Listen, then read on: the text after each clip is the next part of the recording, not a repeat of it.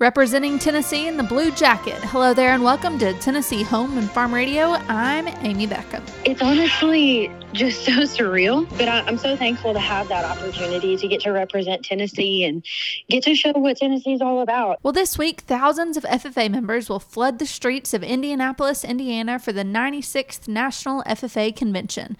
And Tennessee is proud to have Faith Cook of Wilson County representing the volunteer state as a national officer candidate in the hopes of being selected as one of 6 national officers to represent more than 800,000 FFA members nationwide. She shares a little bit about the experience. So far, the process, it's actually been a lot of fun to get to see all of the other candidates from all of the other states. I've been able to make so many good friends and just a lot of memories, but I've been through just a series of interviews so far. I've done the personal round 1, which is they're kind of getting to know me. I've gotten to do a speech and I've gotten to interact with all of the nominating committee members one-on-one in an interview round. And then I also got to do the round robin and media side of that and have some more interviews this week.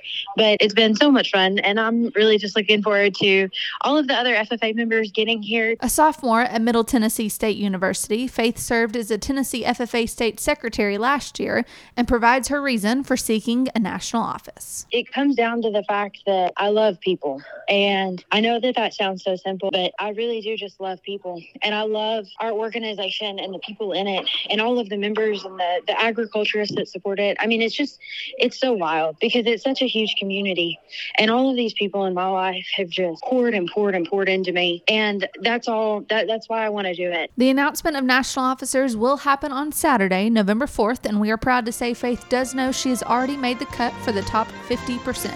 So we're proud of her for that and wish her well as she continues the process the rest of the week.